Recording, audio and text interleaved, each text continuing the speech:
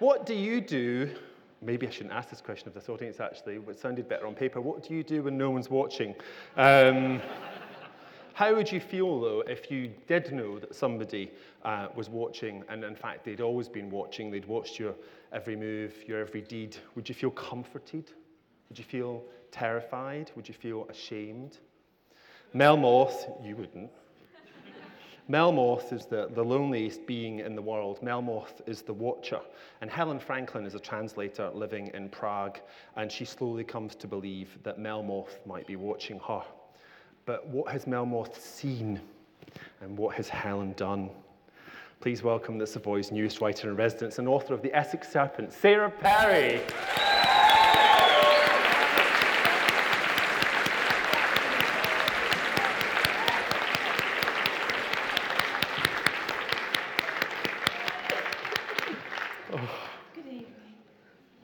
Good evening. It's very exciting and also quite scary. Yes. Have you decided which scary bit you're going to read? I have two, if I may, Yes, you may. of escalating terrifyingness, which is a word, because I said it. Would you like me to begin? Yes, please. In creative writing courses, they always tell you can't have a prologue. They can get bent. I'll have a prologue if I want one. So a short prologue, and then the first chapter, and then another very short bit. J.A. Hoffman, care of the National Library of the Czech Republic, December 2016. My dear Dr. Prejean, how deeply I regret that I must put this document in your hands and so make you the witness of what I have done. Many times you said to me, Joseph, what are you writing? What have you been doing all this time? My friend, I would not tell you because I have been the watchman at the door. But now my pen is dry, the door is open, and something's waiting there that will turn what small regard you have for me to ruins. I can bear that well enough, since I never deserved your regard, but I am afraid for you, because beyond the threshold, only one light shines, and it's far more dreadful than the dark. 10 days have passed, and all the while I've been thinking only of my fault, my most grievous fault. I do not sleep. I feel her eyes on me, and with hope and dread I turn, but find I'm all alone. I walk through the city in the dark and think I hear her footsteps, and find that I am holding out my hand. But she offered me her hand once, and I doubt she will offer it again. I leave this document in the custody of the library with instructions that it should be delivered to you when next you are at your desk. Forgive me, she is coming. J.A. Hoffman.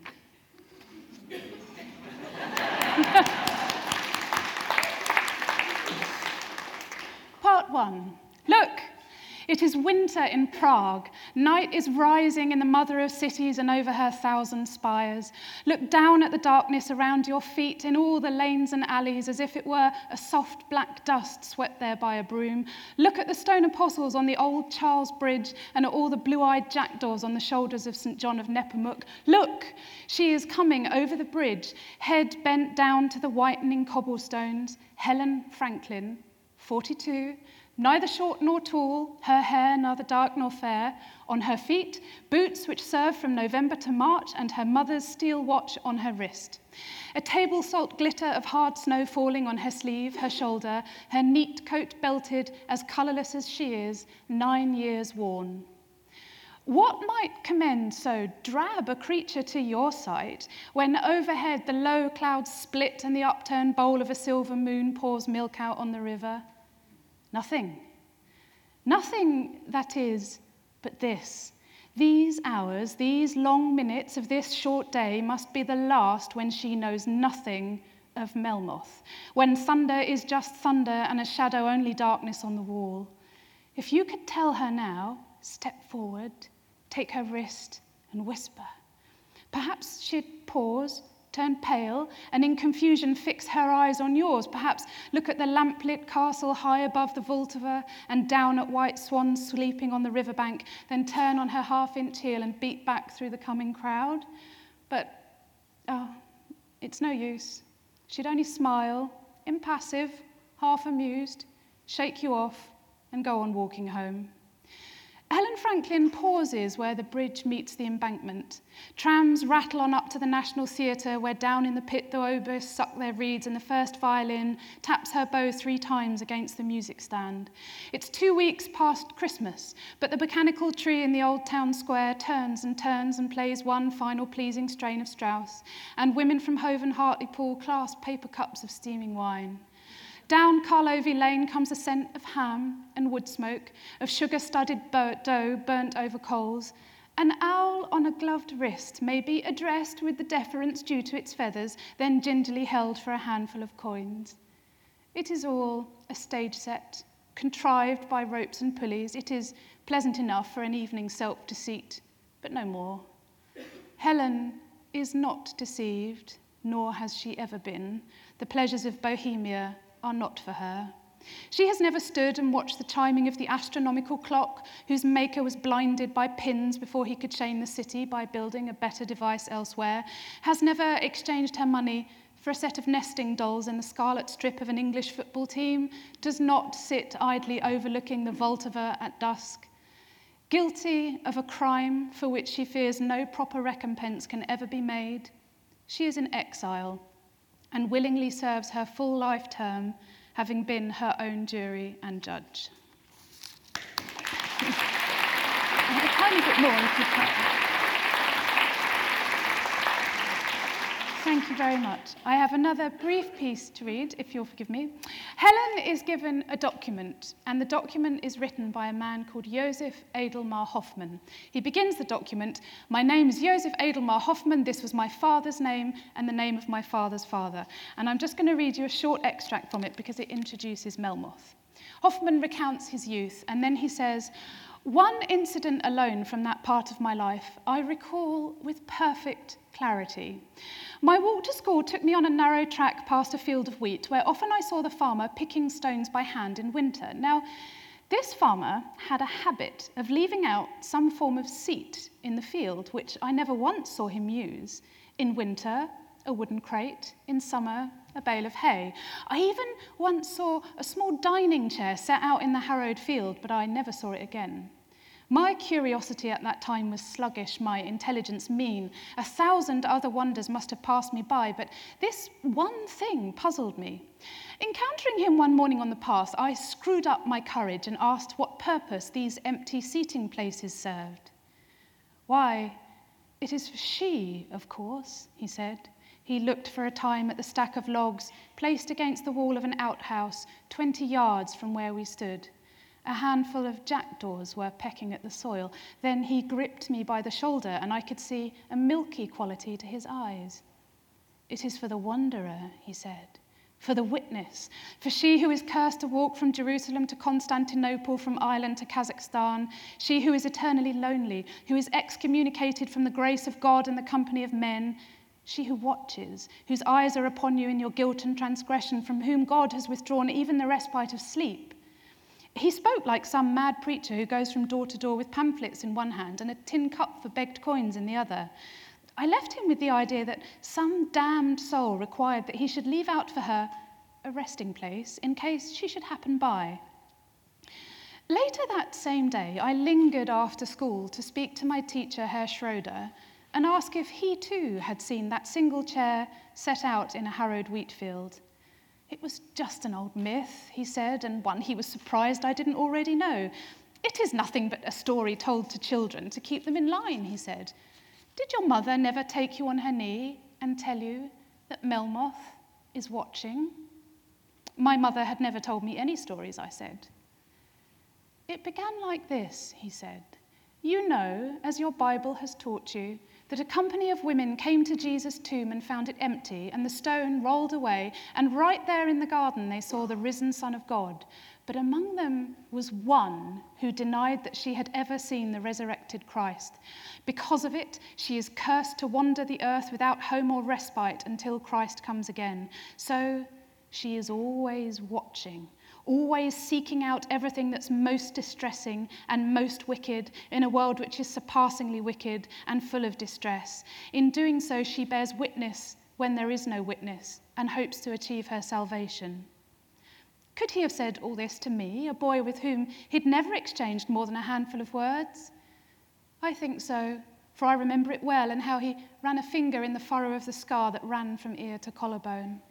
Well, that's the legend, he said, and this is her name, Melmoth, the Witness, or Melmotta, or Melmotka, depending on the town where you were born. But what you must remember is this, that she is lonely, with an eternal loneliness which will end only when our world ends and she receives her pardon. So she comes to those at the lowest ebb of life, and those she chooses feel her eyes on them. They look up, they see her watching, and she holds out her arms and says, "Take my hand, I've been so lonely."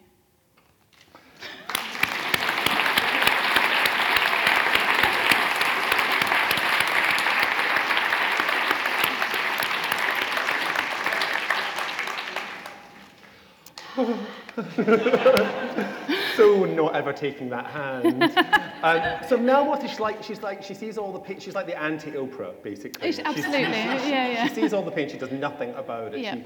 Is she a ghost? I was, reading it, thinking, is she a ghost? Is she a legend? Is she a figment of people's imagination? Is she some of these things, all of these things? I mean, I want to talk about the nature of Melmoth. I'm really excited about books that function as a real dialogue between the reader and the writer, so that what the reader thinks is as much a construct of the book as everything that the writer says.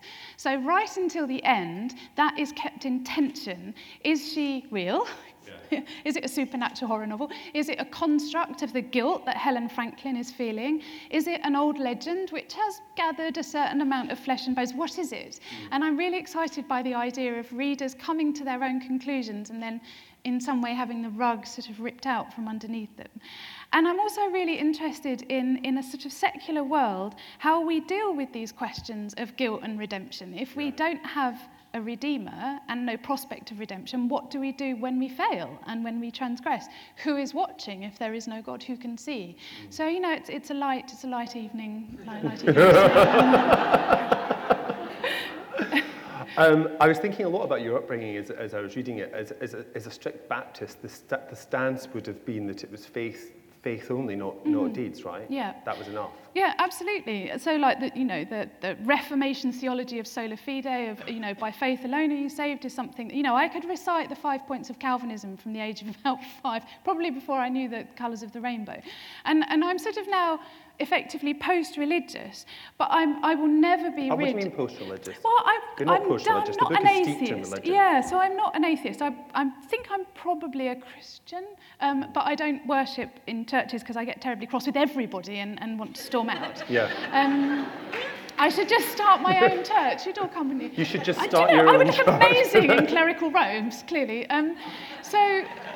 But I'm very much soaked in the idea of... So the concept of original sin can be benevolent in a way, which is, it's really awful to think that we're all sinners, but the flipped coin is that, well, we all screw up and it can be made okay again. So I feel like in my post-structured religion state, I've lost the damning sense of you're all damned, but I've kept the sense that we can all do terrible things. None of us are exempt from frailty or transgression, and that there will always be a possibility of redemption. Right. Does that make sense? Yeah, no, it does make sense. The characters in this book have committed, some of them, some truly horrific acts, and really not easy to read about. Yeah. Really not easy to read about. And I imagine, I know for you, really hard to research. I mean, you've got the Armenian Holocaust in there, and you've got World War II and Prague, and a city I didn't understand. I didn't know what had happened at the end. Yeah. How did you decide which of those darknesses to focus on, and how did you cope? I was really struck by the concept of bearing witness, which is something that Primo Levi, who obviously wrote the first Holocaust survivor memoir, he said, you know, as long as someone is bearing witness, that's what he needed, because we can't make it better, but we can watch. We can have the courage to watch. And two things happened. One of them was the drowning of that Syrian child on a Greek beach, and I became very angry that people were retweeting the picture of this child. And then I thought, well, why are you angry? Why do you think that you shouldn't see this? And it set off this chain of thoughts as if, you know how children think that if you can't see them, you know, that you're not there? And I thought, this is a childlike thing I'm doing. Well, if I don't see a drowned Syrian toddler, it's not happening. But it's still happening. It's happening all the time. And so Melmoth began to coalesce in this idea of the witness who would see everything. And then in order to carry that out, I thought what I would do would be to write about areas of history to which there have been fewer witnesses. The Armenian genocide is still denied. Officially, yeah. Still denied in Turkey. And denied in Turkey vehemently, actually. And I wrote about the expulsion of German-speaking Czechs at the end of the Second World War. Which is something I knew nothing about. People don't know about this, that ethnic Germans were interred in concentration camps. They were emptied of their Jewish inmates, and then the Germans were put in, and there were terrible, terrible things happened. And it was really hard. As you know, you were there when I was doing it at Gladstone's, and you and I were both sort of digging deep into the most horrendous stuff and having ethical qualms about turning this into fiction, and where did we stand as witnesses. So I don't know how I did it, is the answer. I had a lot of nightmares. We were both staying at Gladstone's library, which is the residential library in Wales, where Gladstone took a wheelbarrow of all his papers and books, and the library was built, and you can pick out books that Gladstone has scribbled in the margins of, and it's an incredible place, and it has rooms attached, and you can sleep there and stay there. And we just both happened to be there at the same time, and both be writing about really dark shit. And we see each other in the evening for sort of thimble of sherry, going, "Oh, should we watch an episode of The Crown?" You know, it was. It's just awful. And, it was that harrowing. There's something very old-fashioned and very unfashionable and very Victorian about the idea of the novelist having any kind of ethical duty to truth and to morality. But I will never, you know, I was born in 1860, so I can't escape. You're looking great, by the way, 1860. It's Sturgeon's blood.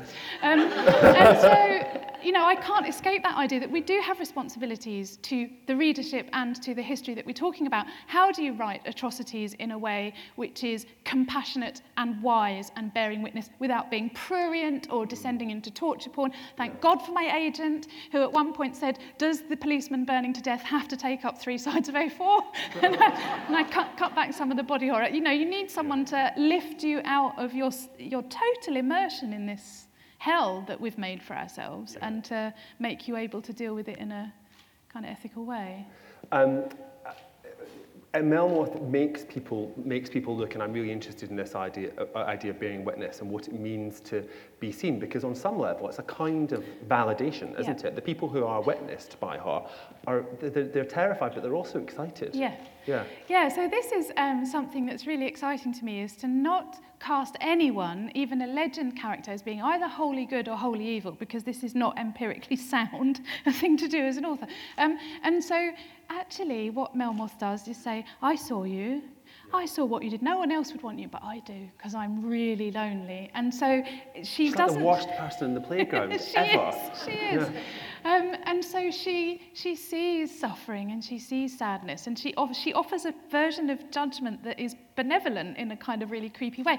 I'm very excited by monsters in fiction that are seductively evil. So Milton, Satan, Dracula, you know, these characters who are kind of, they both repel and attract at the same time, which is, of course, the core of the Gothic, which is that you're really scared, but you also can't stop reading.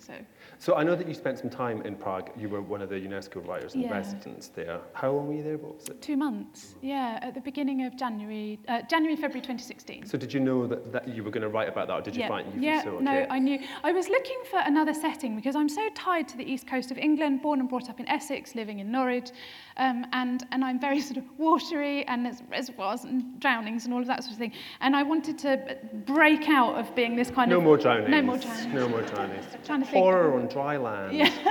And I wanted to challenge my form and challenge myself to write out of my comfort comfort zone of these sort of little creepy English villages and the mists and all the rest of it, and to sort of develop as a writer. And also to engage with the history of the 20th century in a way that's really immediate. So because of Prague's history in the war, it's literally under your feet in a way that it sort of feels a bit more distant here. Were people reluctant to talk to you about the kinds of stories you were trying to uncover when you were there? Totally. Yeah. I don't want to sort of spoil the book for you, but as I'm sure many of you will know, there were lots of ethnic Germans in Czechoslovakia, and at the end of the Second World War, they were ethnically cleansed. So there are now no really German-speaking people in the Czech Republic. And the things that happened to them were exactly the things that happen in genocides, and it was really abysmal. But history sort of slightly has glossed over it because Germans were the baddies. So it's not something that is sort of written about much. And I went on a tour to Terezin, a concentration camp, something that took me about 2 months of examining my conscience to work out whether a coach trip to a concentration camp was an ethical thing to do. And on the coach, they gave us a tour of Prague on the way out, and the very, very well-educated, multilingual woman giving us the tour said something like, oh, and of course there's no Germans left in the Czech Republic. Now, anyway, if you look to your left, you will see she knows, they do know, but it's very uncomfortable. History is written by the victors, and we are very uncomfortable with nuance, we're very uncomfortable with moral complexity, and the idea that people who were effectively Nazi collaborators still shouldn't really be burnt to death in the street is something that, if you think about it, everybody would agree with, but we don't want to think about it because life is much easier if it's black hats and white hats.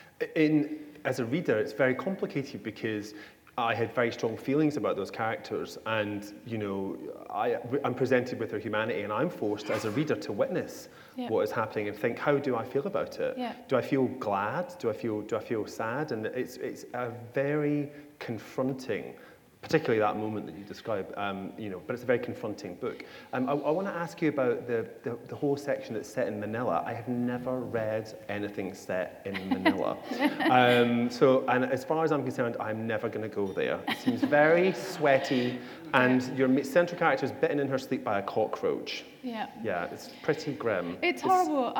The first time I ever went abroad was at the age of 21 to be a missionary in a slum in Manila for 6 months. And that was a shock to the system, I tell you. Okay, and my husband, to this day, has a wonderful scar on his arm where he was bitten by a cockroach in the night and it turned into a tropical ulcer. I love this stuff. Sorry, close your ears if you're squeamish. Tropical ulcer? He could clench his fist and pus would spurt.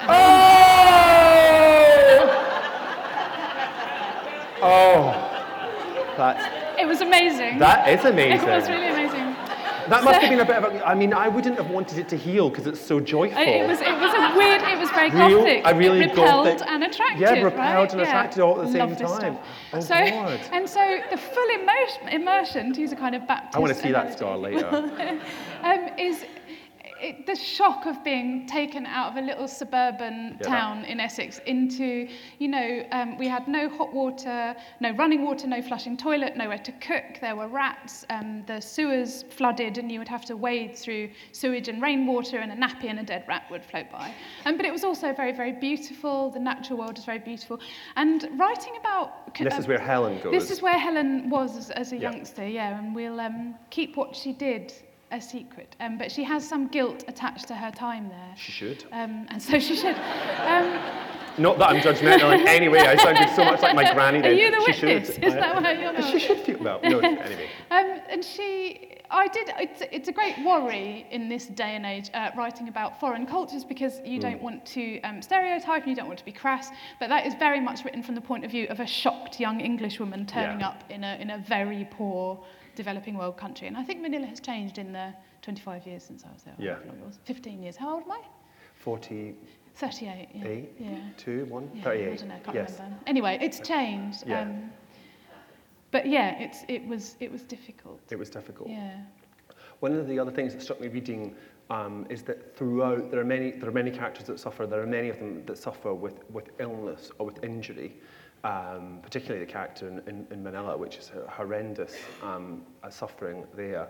And it made me think about you and what you've been going through and your illness and how you have been managing that. And I wondered if that had seeped through into your writing process. Yeah, definitely. I mean, the difference between The Essex Serpent and Melmoth is really striking, I think, actually, because The Essex Serpent was written by a woman who is now dead.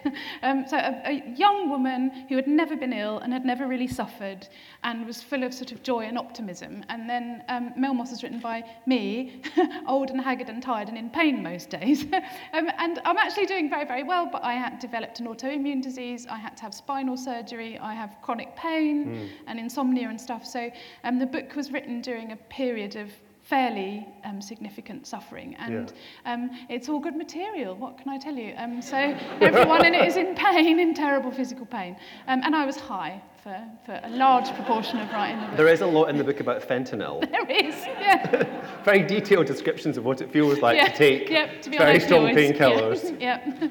But in writing about those characters, having those experiences, was it cathartic in any sense for you? Yeah, it was. Absolutely. I would have actually gone deranged if I hadn't been able to write about it. And I think all writers here, and you will understand that, need to sort of turn it into something good, because otherwise you've just suffered and there's been no sort of positive outcome. And actually, I think if you have suffered very severe pain, you either, well, it's quite traumatizing actually, but it also makes you very compassionate. So I'm now a terrible softie, and if someone so much as mentions that they've barked their knee, I kind of rummage around in my handbag for like the panoply of drugs that I tend to carry around with me, because I can't bear it. I cannot bear the idea of people being in pain, because I've been in such pain that it sort of like tugs something out of me. So therefore I inflicted pain on my characters. That doesn't make any sense. Well, you did, but you also, speaking, you sound like Melmoth. I mean, it's like you want to take, you're offering yourself a way out of the pain. You're offering the characters a way out of the pain. Yeah. And it is, I mean, anyone here who's been in tremendous pain, you'll know you will pretty much do anything to get away from it. And so the idea of psychic pain and pain of the soul, and what would you do to get away from that pain? And the great thing about the Gothic is that it's about sensation, right? So, and I was so keen to write a true Gothic novel, which is not nightgowns and maidens and villains. It's feeling, it's Gothic feeling. Yeah. And so I deliberately set out to write a book that would tug at the reader and really affect them. So the idea would be that the reader would be a character in the book, that they would be so tugged in and so watched that they would feel that Melmoth was watching them. And people can't actually finish reading it, and now I feel guilty about quite how scary it is. Not that guilty. No, I love it. But yeah, so it is about pain, and you'll know why I don't want to say much about it, but you know, like the direct appeal to a reader's conscience is quite an important kind of part of the book, I think, and an important part of the Gothic tradition. Generally. Yeah, no, it really is. Right, I just did a little breather. Right, okay, questions for Sarah. They can be theological, they can be moral, they can be about the Essex Serpent. They can be about painkillers. They can be about painkillers. She does sell them. I've got your uppers, I've got your downers. It's going to be a book of the week at Halloween, isn't it? Yes, it is, yeah. So it's coming out in October, and it's going to be on Radio 4 for Halloween. So. Oh my God, that is genuinely terrifying. I can't wait.